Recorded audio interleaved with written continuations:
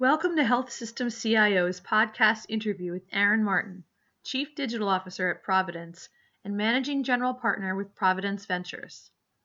In part one, Martin talks about why it's advantageous having digital and marketing under the same umbrella, the rigorous process Providence goes through to prioritize digital opportunities, and how the model they've created enables the organization to punch above its weight in innovation.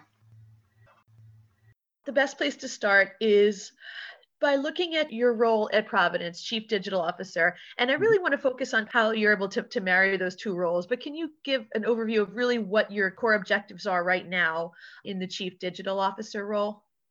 So there's three parts to what I do, actually. I run Providence Ventures, as you had mentioned. I'm the Chief Digital Officer. So the way to think about that is anything that's consumer or patient facing from a digital perspective, my team owns and kind of guides the development of those platforms. So think websites, consumer patient facing apps, et cetera, right? So the consumer or patient facing experience digitally.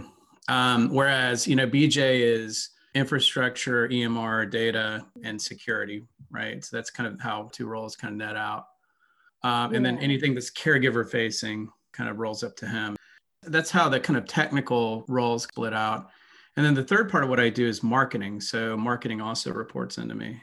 With the exception of ventures, the combination of marketing and digital is pretty standard outside of healthcare, where entities that are trying to kind of move their relationships from largely offline to online. That's the role of the Chief Digital Officer. And the reason why marketing and digital are kind of pulled together is it's such a close and related set of issues that it really, really makes sense for organizations to kind of report into the same one. And then, if you look outside the industry, it just depends on, honestly, the amount of spend and the nature of the industry. So like if you look at big consumer products companies, typically the Chief Digital Officer reports into the Chief Marketing Officer. Where it's more technical and e-commerce based, where there's a lot of transactions and digital engagement that might happen, it typically is the reverse. So the Chief Marketing Officer reports to me in this case. Right. And so that's the context. To answer your question, my role is to move our largely offline analog relationships with consumers and patients to, digital, and transition them, and then also make the entire experience much more seamless and easier to navigate across a very complex health system. We have 120,000 caregivers. We pretty much, in a lot of markets, do most of what you can do in healthcare. We're very horizontally integrated. And so if you're a patient navigating, with a complex disease, for instance, who may be seeing multiple services and multiple specialties, the navigation and engagement is very complicated. And so we're trying to simplify that using digital. Yeah. It is interesting just for what you mentioned in terms of marketing, because it's not necessarily typical in healthcare. But then again, even the role of the Chief Digital Officer, it is something that's fairly new in health systems. So it's really interesting to see how that's evolving. Yeah. That said, I'm happy to not feel so alone anymore. Most of the major health systems are hiring Chief Digital Officers because they recognize the need. So it's getting to be a bigger club, thankfully. Right. And then as far as Providence Ventures, can you talk about some of the things that you're working on there? Sure. So again, going back to the kind of three parts of what I do and then how they all kind of connect. Providence Ventures is a $300 million venture fund. We have 22 active portfolio companies. We've been very, very successful so far, thankfully. A big part of it is the model, which I'll talk to you about in a second, that we've kind of adopted. Our innovation model is driven a lot of that success. But to give you an idea, I think 4 and then soon to be 5 of the 22 portfolio companies have unicorn status. So they've got valuations exceeding $1 billion. And how all this kind of nets together is you've got the venture fund, you've got the digital team, which, a lot of what they do is maintain and build, our websites or apps, et cetera. But we also have a pretty important incubation process there. So we very unusual as a health system, mainly because of where we're based. We're based out of Seattle, 120 software engineers and product folks, mainly from places like, where I'm from, Amazon and Microsoft and places like that.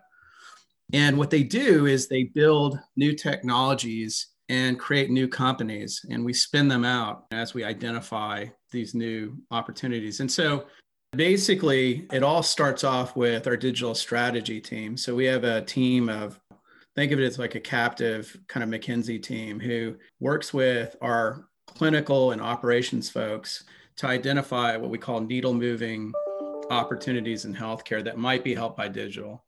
And we work with these folks to stack rank those in prioritized order in terms of the clinical impact, the economic impact on our health system, et cetera, et cetera. For the first time ever this last year, because of all just the disruption that COVID caused, we published a version of this that we do every year publicly. And so we published 14 white papers that kind of identified where we suspect COVID is going to take us in terms of digital opportunities. And this is after interviewing about 100, executives from across the industry, as well as about, including 75 from our own health system. This is fairly typical. We do this every single year, but the first time we published it, so that gives you an idea of kind of the level of rigor that we go through just to kind of identify what the list is of things we could go do. And then what we do is we just take it through a pretty rigorous process. And this will tell you how all these different parts of the organization kind of work together. So step one is if we already have a solution to the problem in our existing tech portfolio, we'll just, of course, use that. And so we work with BJ's team, to identify, we've got this problem. Is there something that we already own that can solve this problem? We're Epic's second largest customer. We have a big strategic relationship with Microsoft. So that's kind of how that works. If we don't have it already, then we'll go find it. And that's where Providence Ventures comes in. And what happens is Providence Ventures goes out into the market and finds what we call best of breed. 20 of those 22 companies represent companies that after a ton of evaluation, sometimes we'll do dual pilot them internally. Those are companies that just have absolutely kind of crushed a specific problem, right? Okay. So if we don't have it and we can't find it in the market, then we'll build it. And if we build it for the purposes of commercialization. And so we've spun out 2 companies so far. The first one is Zelf, a company that allows you to prescribe anything that is not a pharmaceutical as if it were a pharmaceutical directly from the EMR. So think in the same way that a physician could prescribe torvastatin and you could go pick it up at your local drugstore, they can similarly prescribe a digital app, content, products, or services directly from their EMR. And the patient just picks it up from our Providence app. They can download it, they can watch a video, they can, order something off of Amazon, et cetera, whatever's been recommended by the physician. So it's kind of sure scripts for everything else. So that's the first thing we spun out. They raised $22 million. They most recently got an investment from Cerner, and they have 10 other health systems as customers. The second spin out was Wildflower Health. So that was kind of a hybrid. We built a product internally and we actually sold it to Wildflower, which was doing something similar in the payer and provider. And it's a women's health platform that helps women navigate pregnancy. That company, we're the biggest health system customer. Their biggest payer customer is United Health, and their biggest employer customer is Apple, just to give you an idea. They are doing really, really well. Then the third one that we're about to spin out is a company called DexCare. And what that does is it's kind of an e-commerce platform for healthcare. And what it does is it aggregates consumer demand for, say, I have an intent I'm searching for UTI or something like that, right? And I need to see, help. Then it navigates them to the right venue of care. And then it does load balancing on the back end to make sure that once we send them to, the right place for care, that there's actually somebody there to see them, right? Because that we've got actual capacity. So this is the 3 spin-outs we've done. And then the final thing I'll say on our process is the reason why we go to all this trouble is it allows us to kind of punch way above our weight in innovation. So, I've got 120, 25 software engineers and product folks, but I don't have 10,000. And I also can't port the same roadmap of innovation indefinitely. At some point, priorities will switch and I'll have to change it.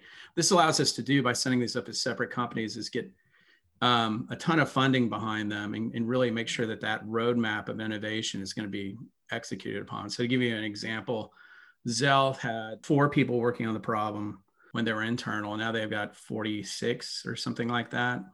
And so it gives us kind of this huge leverage And then we also obviously own a piece of the company once they've spun out. And so we benefit from that as well. So that's the innovation model that we use. Thank you for listening to this podcast from healthsystemcio.com. To hear other podcasts, visit our website or subscribe to our account in iTunes at healthsystemcio.com/podcast.